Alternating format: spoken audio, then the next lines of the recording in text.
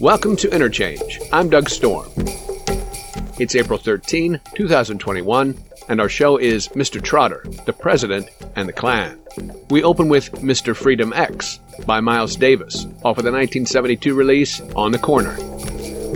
Our guest today is Carrie Greenwich, author of Black Radical, The Life and Times of William Monroe Trotter, published by Liveright. And she's assistant professor in the Department of Studies in Race, Colonialism, and Diaspora at Tufts University.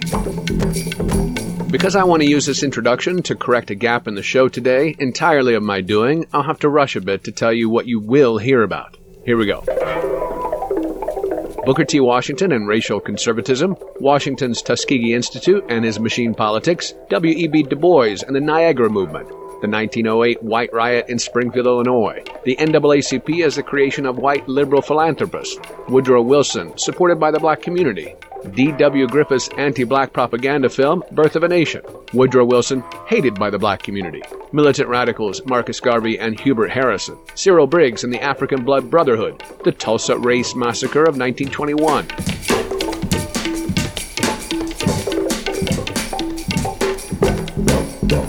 At or near the center of all these stands William Monroe Trotter, the most important black radical journalist and agitator you've never heard of, co-owner and editor of the Boston Guardian, from 1901 until his death by suicide in 1934. He was 62 years old. What you won't hear about in what follows is the Crumpacker Resolution, supported by Monroe Trotter. And at its heart is the 14th Amendment to the U.S. Constitution. Here's a shortened version of the 14th Amendment's second section. Representatives shall be apportioned among the several states according to their respective numbers, but when the right to vote at any election is denied to any of the male inhabitants of such state or in any way abridged, except for participation in rebellion or other crime, the basis of representation therein shall be reduced in proportion. Recall from our show on Thaddeus Stevens, the radical Republican who pushed Lincoln to the left politically, that the 13th, 14th, and 15th Amendments are called the Reconstruction Amendments, as they abolished slavery and guaranteed equal protection of the laws and the right to vote in the wake of the U.S. Civil War. Ensuring that these amendments were enforced was a major part of Monroe Trotter's purpose in life. Adopted in 1868, the 14th Amendment is still being flouted by white politicians today, as state legislatures introduce legislation that restrict the opportunity to vote and disproportionately affect black citizens. The Crumpacker Resolution, named for a U.S. representative from Indiana, was introduced on January 3, 1901, in response to widespread white violence against black voters across the South, in clear and constant violation of the 14th Amendment. The most glaring and terrible example is the 1898 coup in Wilmington, North Carolina, where a group of the state's white Southern Democrats and hundreds of white businessmen, all heavily armed, stoked mob violence in order to overturn the legitimately elected local fusionist biracial government. Black-owned property and businesses were destroyed, and as many as 300 people were killed, and an estimated 2,000 black residents were displaced. It's perhaps little in the way of justice, but the Crumpacker Resolution was meant to diminish the representative power of states perpetrating these acts. Monroe Trotter's Guardian promoted the resolution and sponsored a rally in support of it. The resolution was defeated handily in January and then again in June 1901, though this was a government firmly in the hands of the so-called Party of Lincoln. And now, Mr. Trotter, the President, and the Klan, on Interchange on WFHB.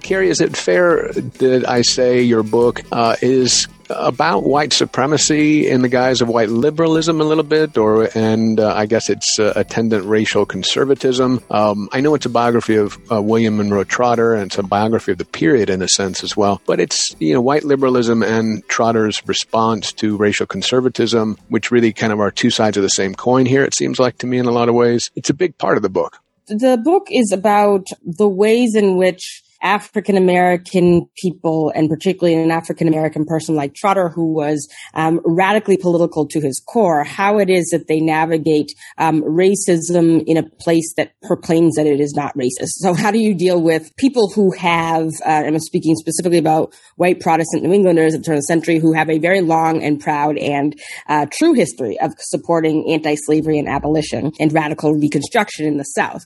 But yet their racism was still as potent, but in a different way as it was in other parts of the country. And so how do you navigate that, or how did Trotter navigate that as somebody who was politically radical when the default of many people who could have been supporters and who he admired, white Protestant Northern liberal New Englanders, denied that their complicity in the country's racial project generally. So it definitely a story about the type of racism and racial decisions and white supremacy as it's enacted in New England, but then also how it's enacted in New England and how that became the basis for a lot of white liberal or white progressive politics during the early 20th century. And the fact that Trotter insisted that that in and of itself was not enough, that there needed to be a radical solution to America's racial problem. Trotter, as you note, is as the title of the book notes, right, is what we're calling a black radical. What makes someone a black radical at this period? And he doesn't spring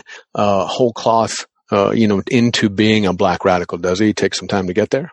He does. I mean, what I say in the book is that he's part of this tradition that he identified and that his family identified as being, at the end of the Civil War, an entire generation of African American people who had been enslaved and who had freed themselves, right? And that's kind of the first incarnation of a black radical consciousness, both in the West and particularly in the United States. So those are people like David Walker and, Mariah Stewart. And so he's as I go through in the book, he's the son of a black woman who was born free in Charlottesville, Virginia, and whose relatives spent decades going over the border from Virginia into Ohio to rescue fugitive slaves, and who grew up carrying muskets over through the woods in Ohio to rescue fugitive slaves. And his father was enslaved in Mississippi, escaped to Cincinnati, and was involved in the black community there. That is, sending their kids to school and opening their own businesses in the face of really entrenched white violence underneath slavery. So for Trotter, he always envisioned that radicalism was black people seizing the freedom that was denied to them and doing that by whatever means were at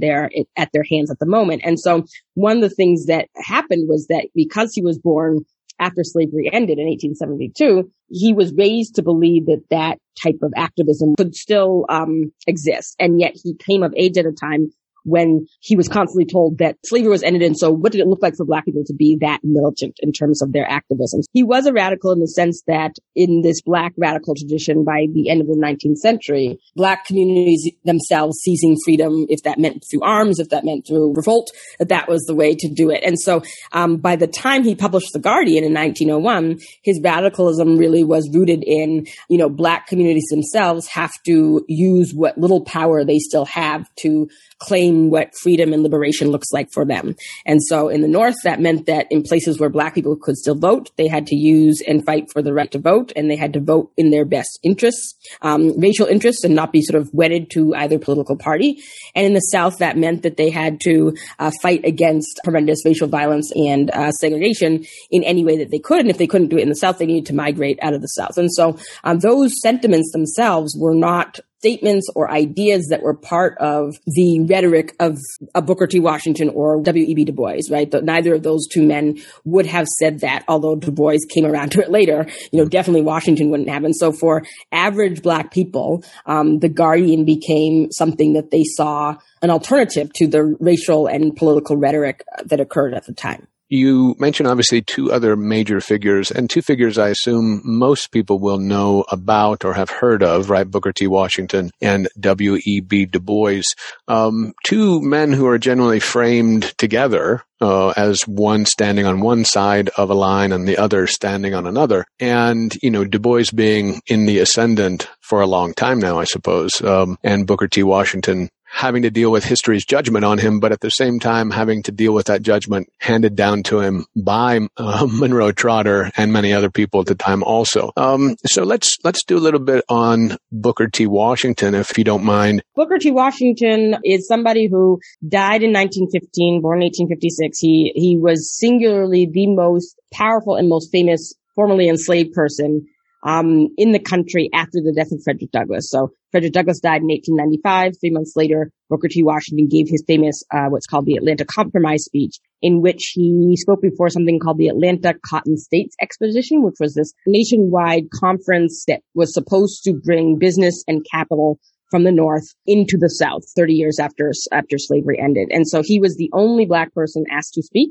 The event was segregated and was sponsored by Southern white segregationists and Northern white business people. And so Booker T. Washington being hailed by the press, the white press primarily, as like this new voice of a generation, because in that speech, he basically called for Black people to put down their buckets where they were, to basically forsake political agitation across the South in exchange for industrial education and making themselves useful to the South.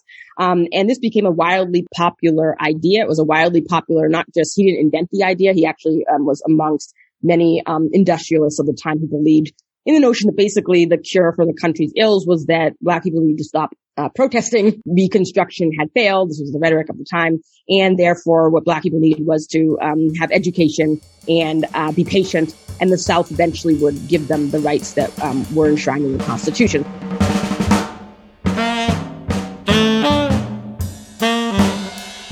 This is Interchange on WFHB. Our show is about William Monroe Trotter, owner and editor of the Boston Guardian from 1901 to 1934, and a radical race-first political agitator.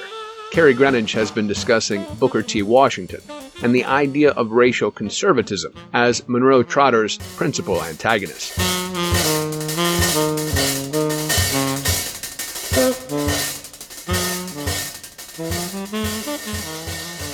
And the tragedy, I think, is that Booker T. Washington was not somebody who himself was an activist, right? He was an educator. He was very, very skillful at raising money for the Tuskegee Institute. And he was a negotiator between very, very virulently violent white supremacists in the South and very, very equally as virulently racist white people in the North, but people who were putting money into the South to rebuild its economy. And so that's really how he saw himself.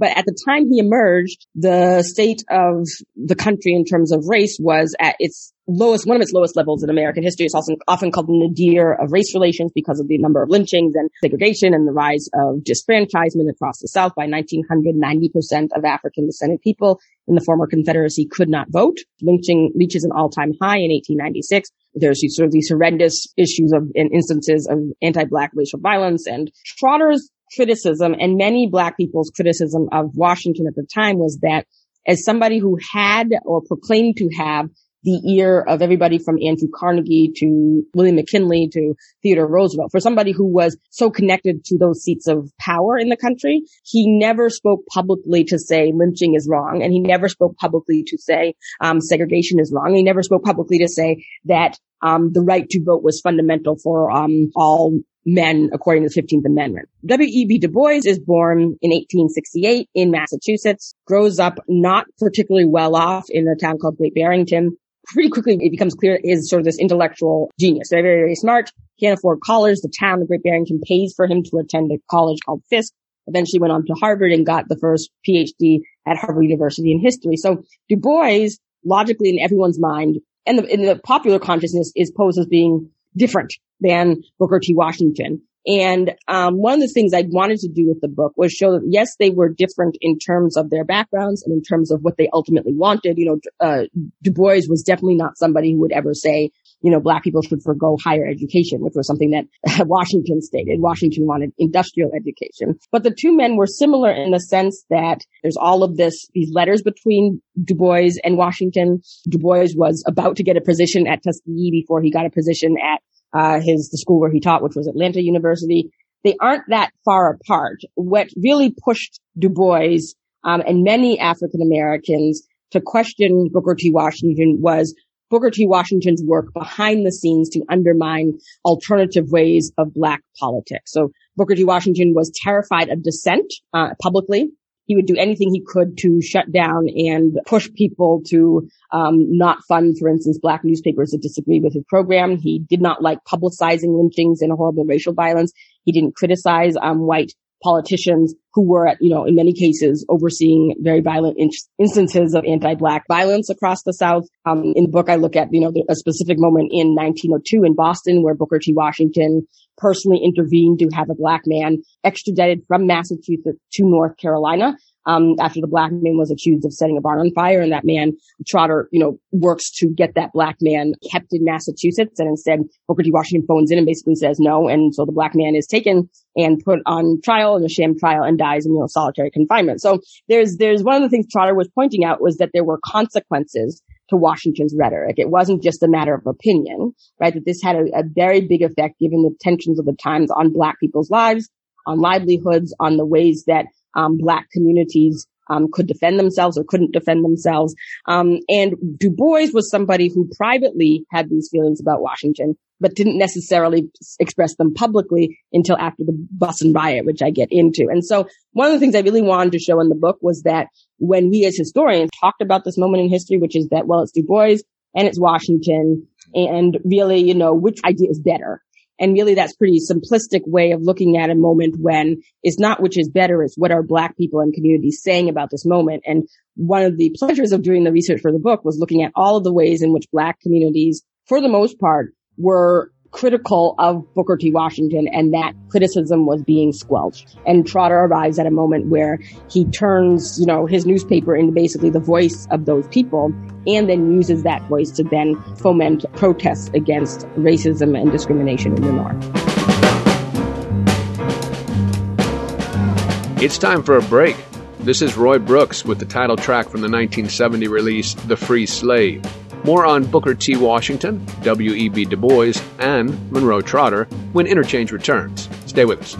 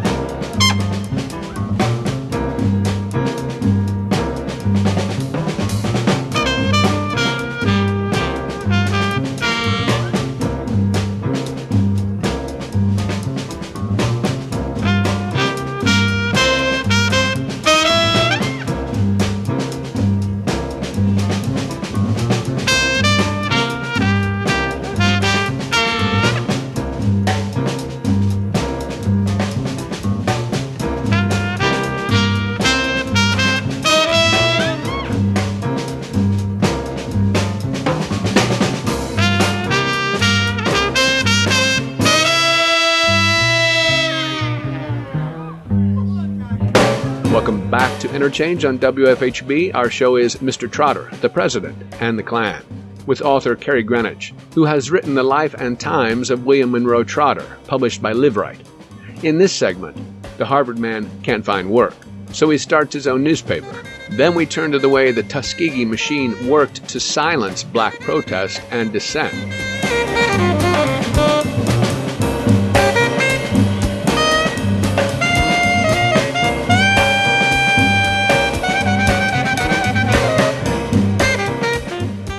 We would more readily place Trotter alongside Du Bois if we just look at their biographies, right? Or look at their education and see where they might have seemed like more natural allies than someone like Washington, who definitely was from a different place entirely. Trotter and Du Bois were friends and pretty close. They met, at Harvard. And Du Bois, when he writes about his experiences at Harvard, Du Bois talks about how Trotter did at Harvard what Du Bois could never do. So Du Bois was kind of shy and very bookish and kind of, as he said, he was of Harvard, but not in it. Like, so he just went to his classes and then left and tried to get off of campus as much as possible. Whereas Trotter was very charismatic. He was very respected by his particular class. He graduated third in his class. He also did, civil rights work outside of class. And so Trotter and Du Bois hung around the same people. They knew the same people. I kind of make it akin to like people you went to college with who you then see throughout your life professionally, but then you kind of hang out and your spouses are friends, that type of thing. And what really split them apart from one another was the Niagara movement in 1905. And the two of them went into that movement together, spearheading this, what was supposed to be this national organization that was going to support and uphold through protests and legislation, the Reconstruction Amendments. And Trotter, completely given his personality, sabotages that movement because Trotter was jealous of other members of it and because Trotter had legitimate, albeit sort of very tantrumy, as he sort of throws a tantrum because he does not like the fact that members of the Niagara movement were allied with the Republican governor of Massachusetts. And Trotter was very adamant that Black people need to be politically independent. And so when one of the members of the Boston branch of the Niagara movement goes to help the Republican governor get reelected, Trotter throws a fit and basically stops supporting the Niagara movement. And Du Bois has a similar relationship to other activists in which Du Bois was often somebody who, as his career went on, would get mad at people, would not like to share the spotlight, and then would just shun that person.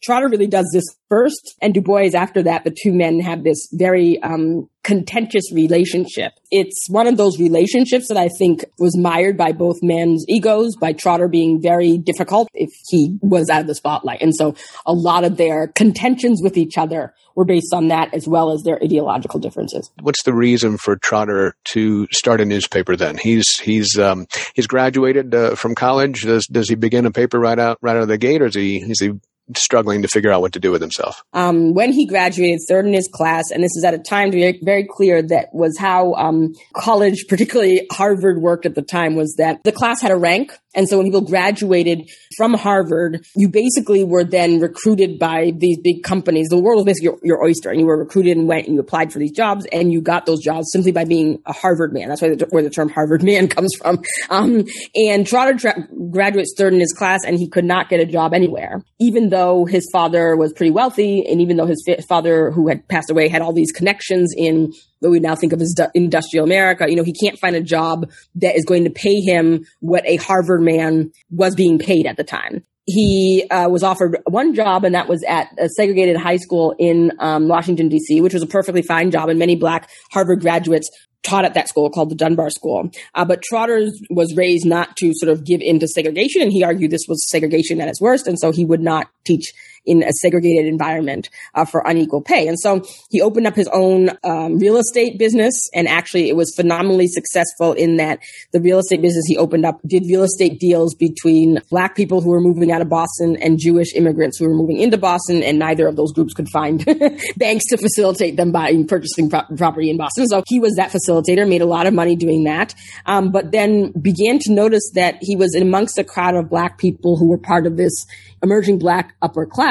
And yet, he couldn't move out of New England if he wanted to be able to vote. He couldn't buy a property outside of New England or New York without having to worry about, facing lynch mobs. And this is, not hyperbole. He couldn't be sure that he could invest in property in certain banks. So certain banks were starting to deny Black depositors the right to deposit stuff. So he's going through all of this stuff, and he's looking around, and yet he's being told by Booker T. Washington and Booker T. Washington's supporters and people in Tuskegee that this is not a problem, right? That this is the fault of Black people not having enough education. And if they have enough education, then the world will open up for them. And he's saying, I have a Harvard degree, third in my class, and I can't get a job, then something's wrong, right? And so he starts a newspaper out of that. He also started it because he hears Booker T. Washington create something called the National Negro Business League in Boston. And that league, Booker T. Washington is encouraging Black people just to open a business. And if they open a business,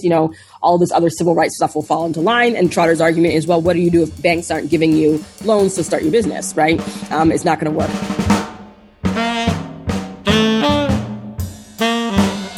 You're listening to Interchange on WFHB. Our guest is Carrie Greenwich, author of Black Radical, The Life and Times of William Monroe Trotter. In what follows, newspaperman and agitator Monroe Trotter is jailed and then sued by Booker T. Washington in an attempt to stifle dissent over racial conservatism and political dealing.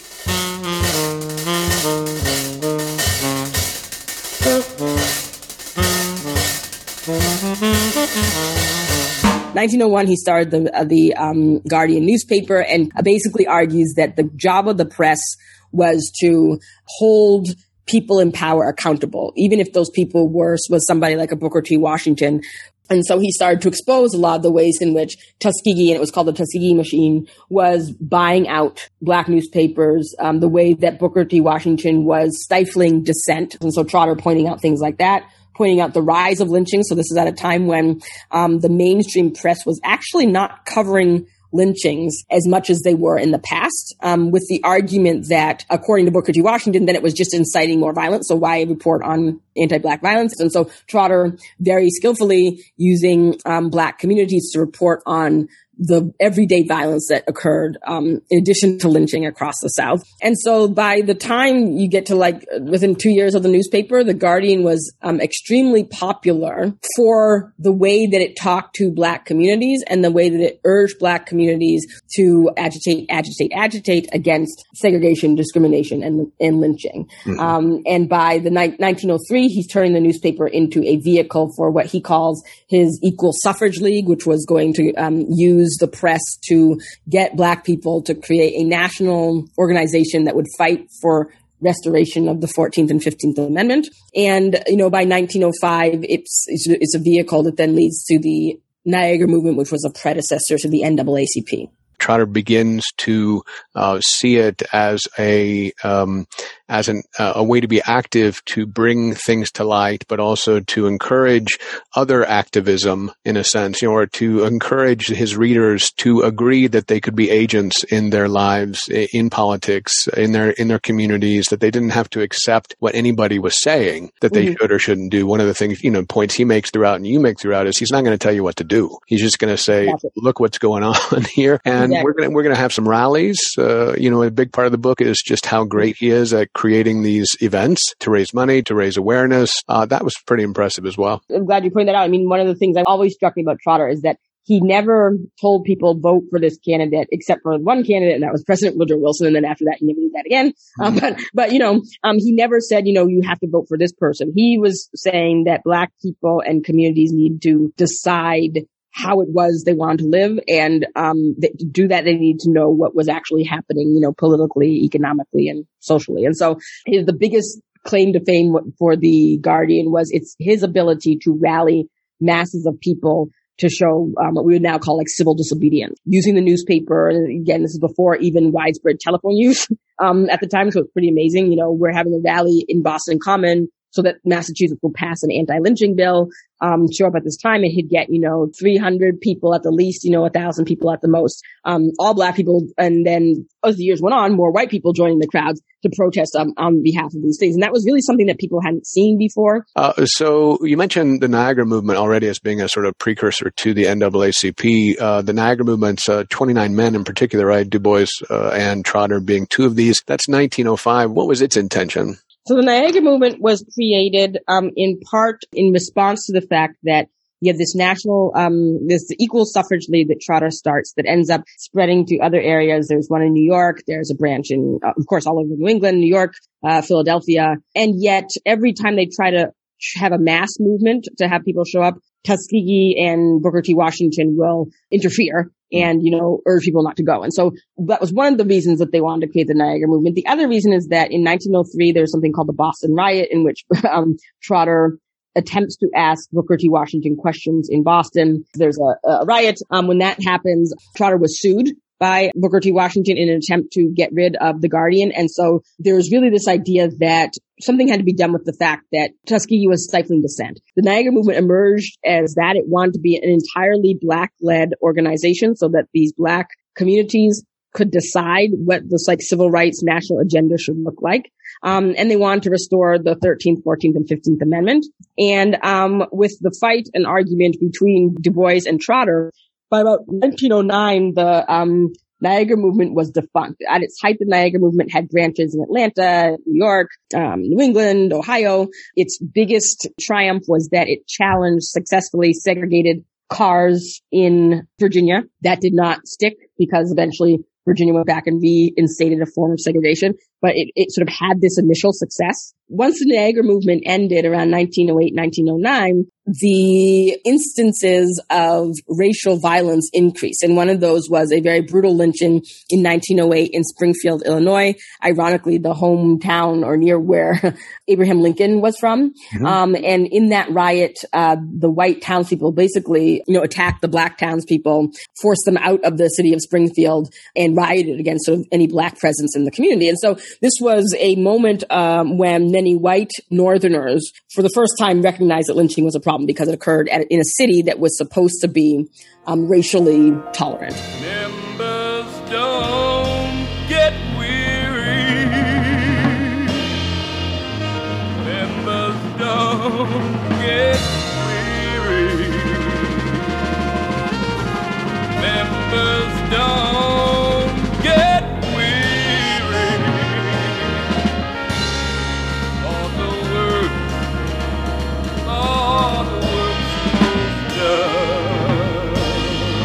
It's time for another break. This is the title track to Max Roach's 1968 release, Members Don't Get Weary, with vocals by Andy Bay. When we return, we'll hear about the massacre and white riot that was the springboard for the formation of the NAACP. Stay with us. Members don't get weary. All the work's done.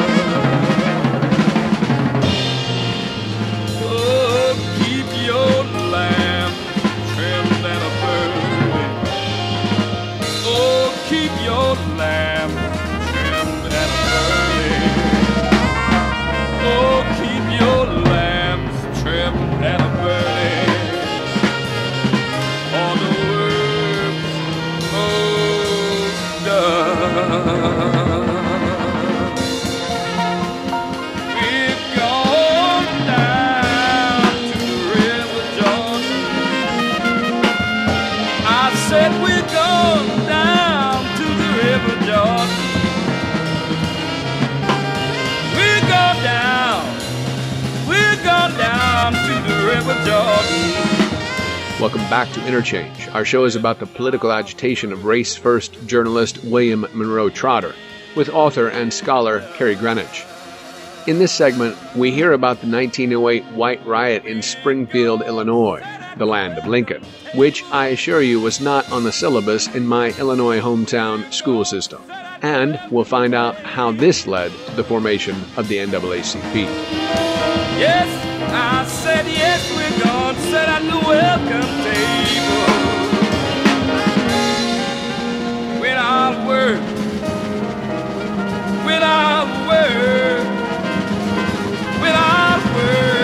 is done.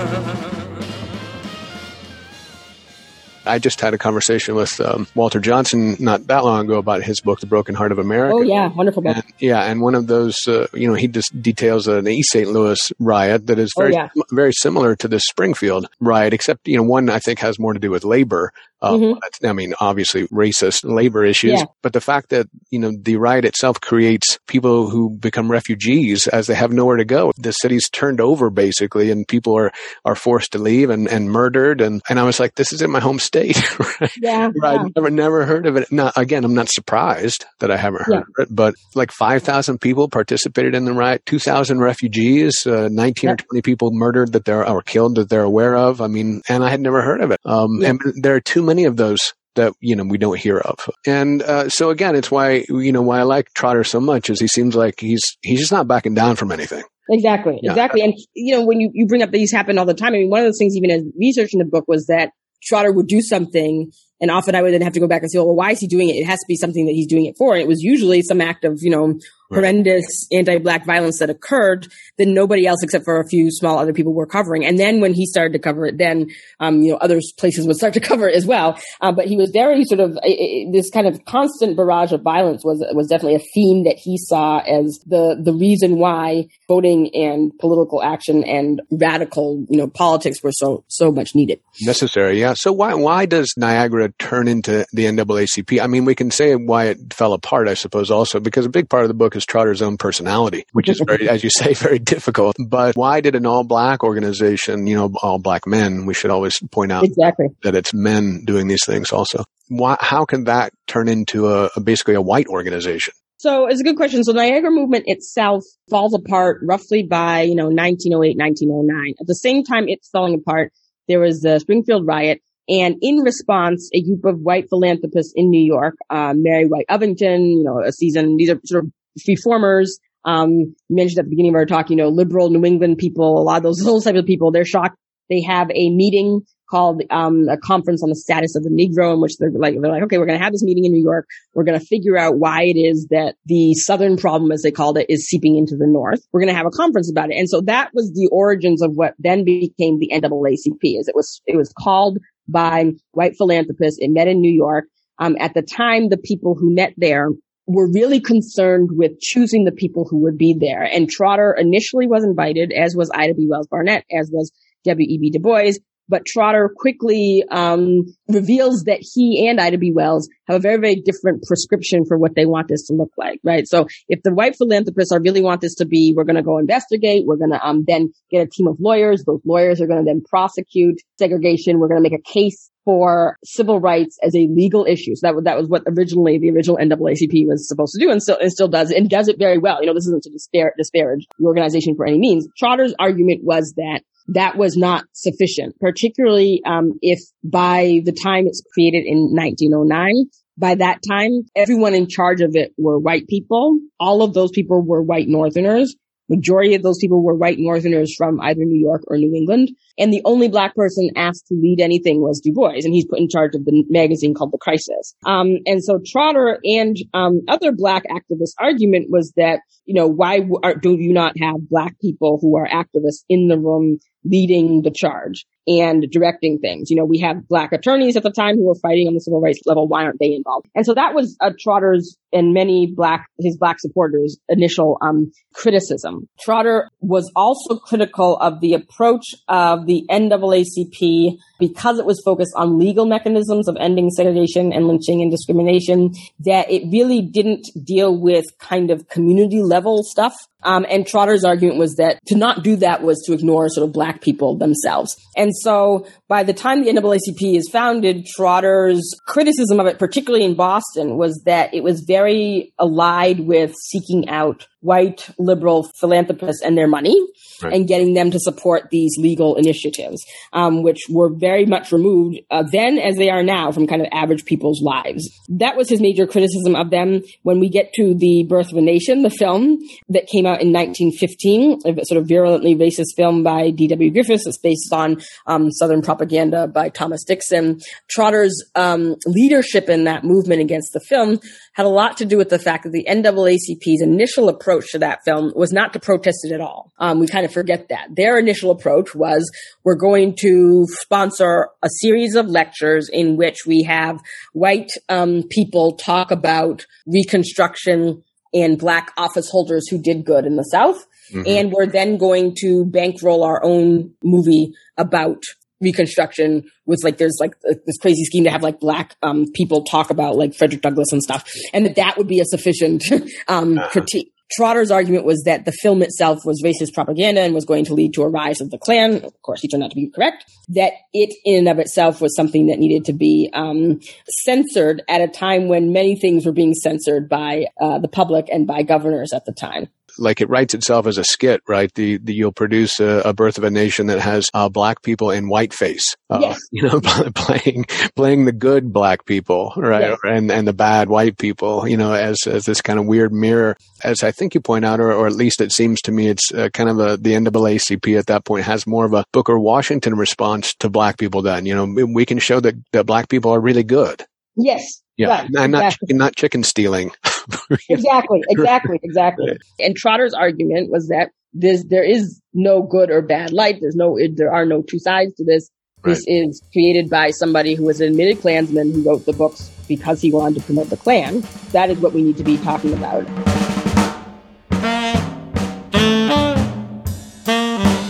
This is Interchange on WFHB. Today's show is Mr. Trotter, the President, and the Klan, with author Carrie Greenwich. We've been discussing the racist, Birth of a Nation-loving, son of the South president, Woodrow Wilson. How in the world did Northern black intellectuals like Monroe Trotter and W.E.B. Du Bois support his candidacy?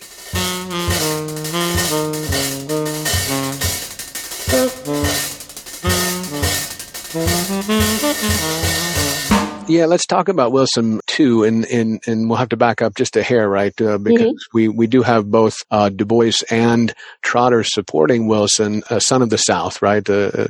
Definitely a terrible person. Really. Yes. I mean, again, the benefit of history gives us this perspective. But what caused Trotter and Du Bois both to say this guy seems like he's going to be okay? How did they come to believe he could do well by them rather than what he ended up doing?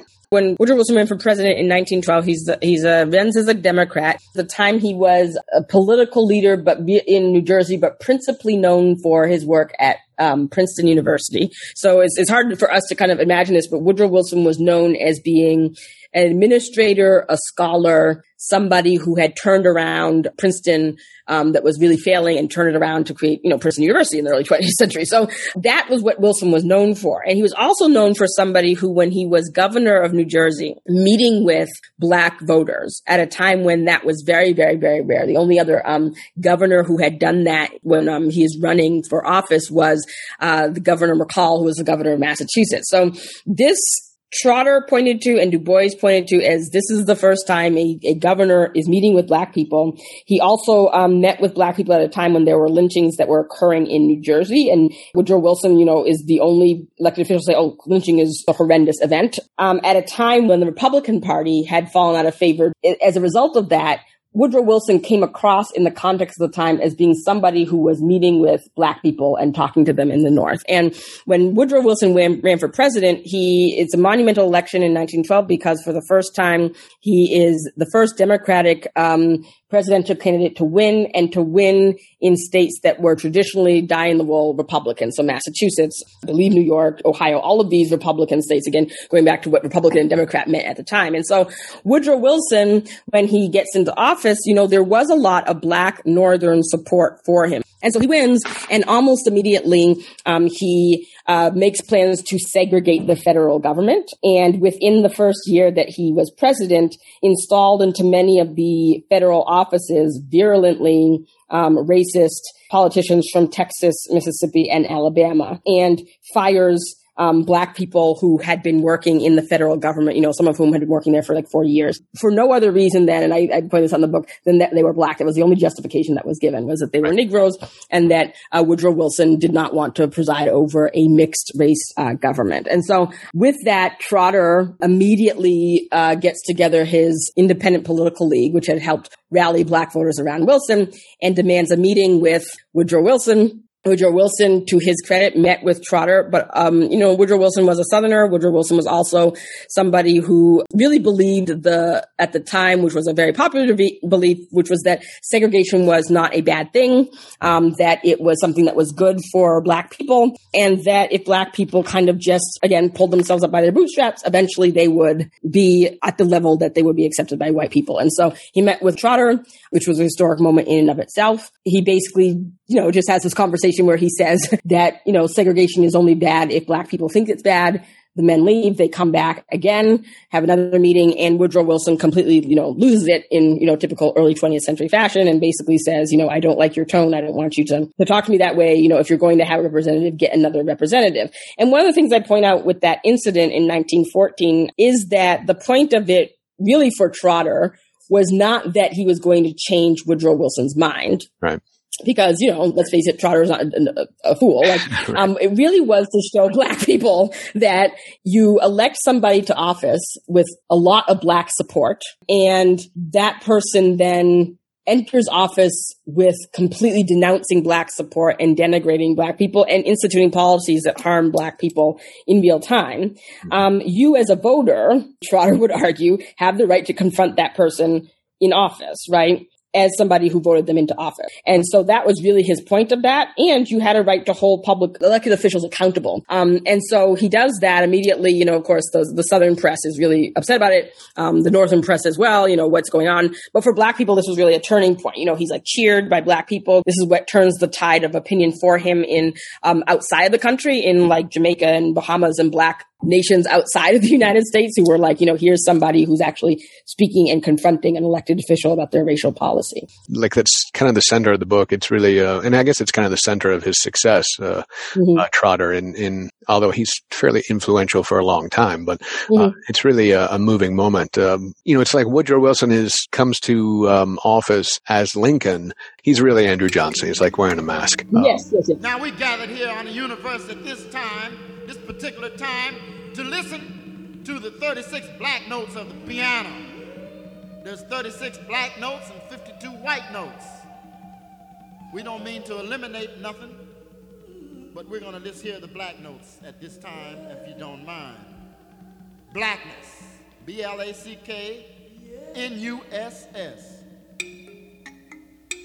It's time for our final break. This is Blackness by Roland Kirk. And yes, it too is the title track of his 1971 album. Stay with us as Monroe Trotter predicts the D.W. Griffith film The Birth of a Nation will lead to a Klan resurgence.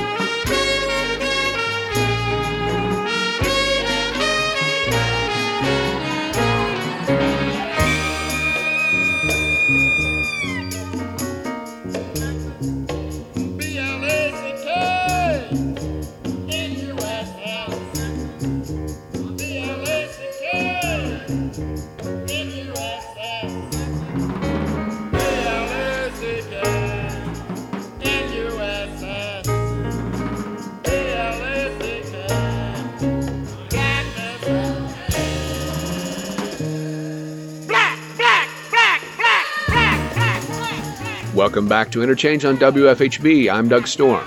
In our final segment, Monroe Trotter predicts, correctly, a Klan resurgence. We then hear about the Tulsa Massacre of 1921 and the formation of the African Blood Brotherhood in 1919, which finds a place between David Walker's appeal to self-defense in 1829 and the armed resistance of the Black Panther Party in the 1960s. So, Birth of a Nation, the very well-known film about the Klan by D.W. Griffith, a son of the South also. That film comes out in 1915. Obviously, people have spent so much time just talking about the brilliance of it as a film that we're kind of stuck with seeing it. It's such a complex response that people have had towards it. But what he does really well here also is again, raise a ruckus, right? This is the key to be able to protest. You're stuck now. You voted a guy in that believes in this kind of stuff too. What can we do to not see it? Or what can we do to really respond to it? It's the sad thing about it, I guess, also is just how promoted it was. Yeah, exactly. Trotter talking about how, people dressing up as the Klan and marching down Tremont Street in Boston on the Boston Carmen to promote the film, people taking out ads in newspapers that would like mimic pictures of lynchings to get in like laughing and get people to come to the movie. I mean, it was a disgusting moment. And that was part of his point, right? Yeah. Oh my gosh. Yeah. And as you say already, it sparked a resurgence of the KKK, right? Yes.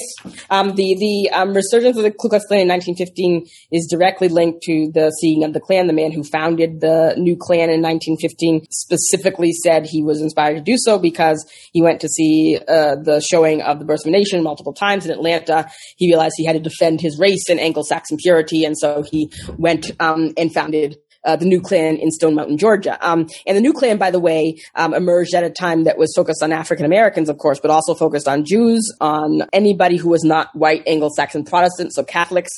Big problem with French Canadian and Catholic immigrants in New England who were moving into places like, so this was like a terror group. And Trotter was really somebody who foresaw that was what was going to happen. At the time, too, I think this is a period where the term is used, or maybe even a little before this, right? The new Negro is used at the time. What is that? What's the new Negro? What is that supposed to mean at this time?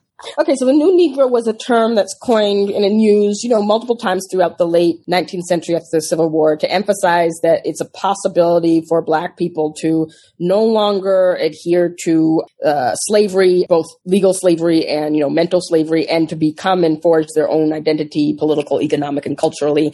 It's originally just identified with like the Harlem Renaissance, but it's really this idea that emerges during this time period. We think of Jack Johnson, who's boxing champion of the time period. If we think of the rise of jazz and ragtime and all these things. And so Trotter was really somebody who believed that, the new Negro had arrived after the Civil War. And it's really the 19-teens that sort of spreads from the North throughout the country and really throughout the world. It's a time of, where there's sort of just Black consciousness in the Caribbean and the United States and South America.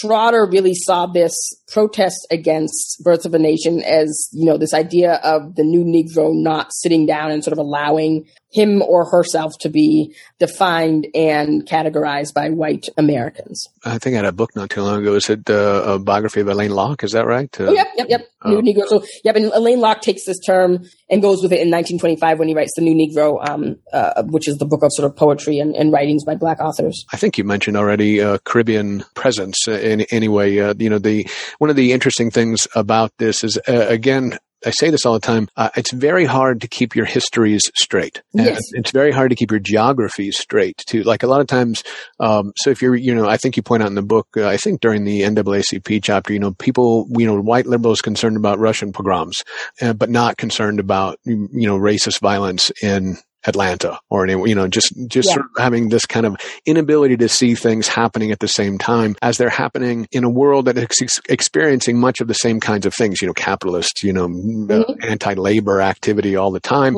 all over the world. And these things are happening for the other various reasons as well. But I know the names Marcus Garvey, I know Du Bois, I know Washington. It's hard sometimes to keep stitching them together. Like I had no idea Marcus Garvey was so turned out to be in this place too. He's quite a strong presence in the world also.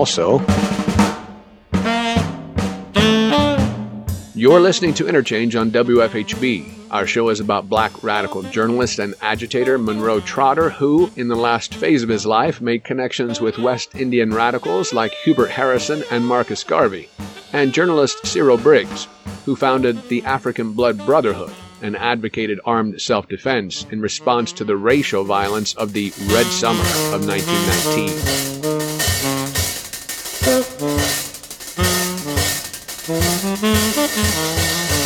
And Garvey has a place here in your book as well, and a place in Trotter's experience in life also. This sort of milieu leads to another phase of Trotter's life, right? Yes. So by World War I, Trotter has this resurgence, particularly amongst these young Caribbean migrants to the United States. So there's this huge surge of Caribbean migration to the United States during and after World War I, specifically to New York City and to Massachusetts. And Trotter takes a shift in his beliefs and starts to ally himself with younger Caribbean radical thinkers. So the socialist thinker and writer Hubert Harrison in Harlem, Cyril V. Briggs, who's a Caribbean migrant, all of these migrants coming in who are slightly younger than he is, but who have grown up reading The Guardian and who are just fascinated by the fact that this man who's older than they are is talking about things such as, workers' rights, 8-hour workday, the notion that workers' protections on jobs, this whole resurgence or surgence of the revolution that occurs in Russia in 1917. And so Trotter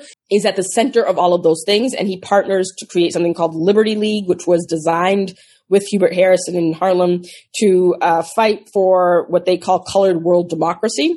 And that really meant, against colonialism and imperialism in the world, and also self-determination for the colored peoples. And this is at a time during World War I when, that's the rhetoric that's surrounding the Allied forces in World War I. So after that war, Trotter really emerges on the world stage amongst disfranchised, colonized people in the Caribbean, Central South America. And when he emerges through that, one of the things he begins to do is form coalitions with someone like a Marcus Garvey, who has his Universal Negro Improvement Association, and with Black people who were starting to embrace, either straight Marxism or, socialism, communism, or, Pan-Africanism and Black nationalism. And Trotter really becomes somebody who never becomes one or the other, but he also was somebody who believed that those strands of radical thought could be used in civil rights because, as he said, kind of the party system in the United States was broken. He still urged Black people to vote, and he urged Black people to vote along racial lines,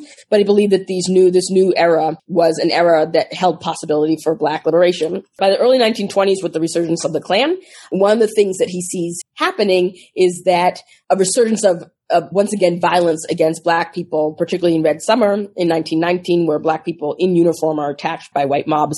And so one of the things he points to is a need for Black people to reclaim their histories, whether that be an African history or a American history or a Caribbean history, and that through that, they have the right to bear arms and defend their communities. And so this is where he and Cyril Briggs organized something called the African Blood Brotherhood, which is sort of this loose group coalition of African American people who want revolution for themselves and protection for their communities.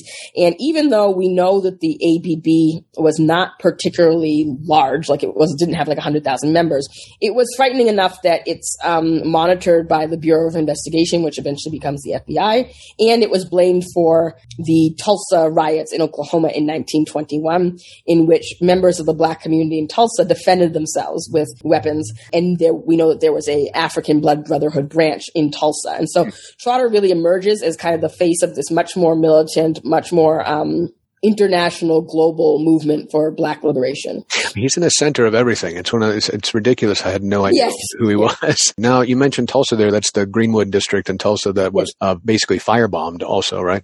Yes, exactly. Yeah, and so the justification for the firebombing was that Black people defended themselves? Yes, the National Guard was called in that case. Greenwood neighborhood in Tulsa was a very much a thriving neighborhood in the city of Tulsa, which saw a Black migration there to escape, ironically, the violence in the South. Right. Oklahoma was considered kind of this refuge, and then over the years, deteriorated into sort of this bastion of sort of white resistance to Black progress. And so, 1921, there's a coordinated effort. We now know between the white officials, federal officials, and the white community to attack this community in Greenwood. It's part of what's happening now, kind of this reckoning surrounding the neighborhood. But at the time, we know that the response to sort of constant increasing violence against that community was that they formed a branch of the ABB, which Trotter helped to found, and they urged Black men to carry weapons to protect their community from harassment. And the then backlash against that was that the Black community then should be in insurrection and should be attacked by the National Guard. It's kind of a pre-Panther move to carry weapons. Yes, right. And one of the things, that makes the complicated thing is that Trotter was somebody who pointed out that Black men had fought in all the wars in the country, but specifically in the Civil War, and that therefore they had earned the right to sort of bear arms and protect their communities. Everybody wants happiness. That's our show. We'll close with Freedom Death Dance off of Eugene McDaniel's 1971 album, Headless Heroes of the Apocalypse. No amount of dancing is going to make us free. Thanks to Carrie Greenidge for joining us to discuss her book, Black Radical, The Life and Times of William Monroe Trotter, published by Liveright. But I've really got news for you. There's no amount of dancing we can do that will bend the bomb, feed the starving children, bring justice and equality to you and me. No amount of dancing. You'll find this show podcast at our website, wfhb.org, as well as links to related content and conversations. You can also find it on iTunes, PRX, and other podcasting services. I'm Doug Storm. I produce Interchange. Kate Young is executive producer. This is Bloomington, Indiana's community radio station, WFHB. The Jazz Menagerie is next. Thanks for listening. Gather round the murders and be free.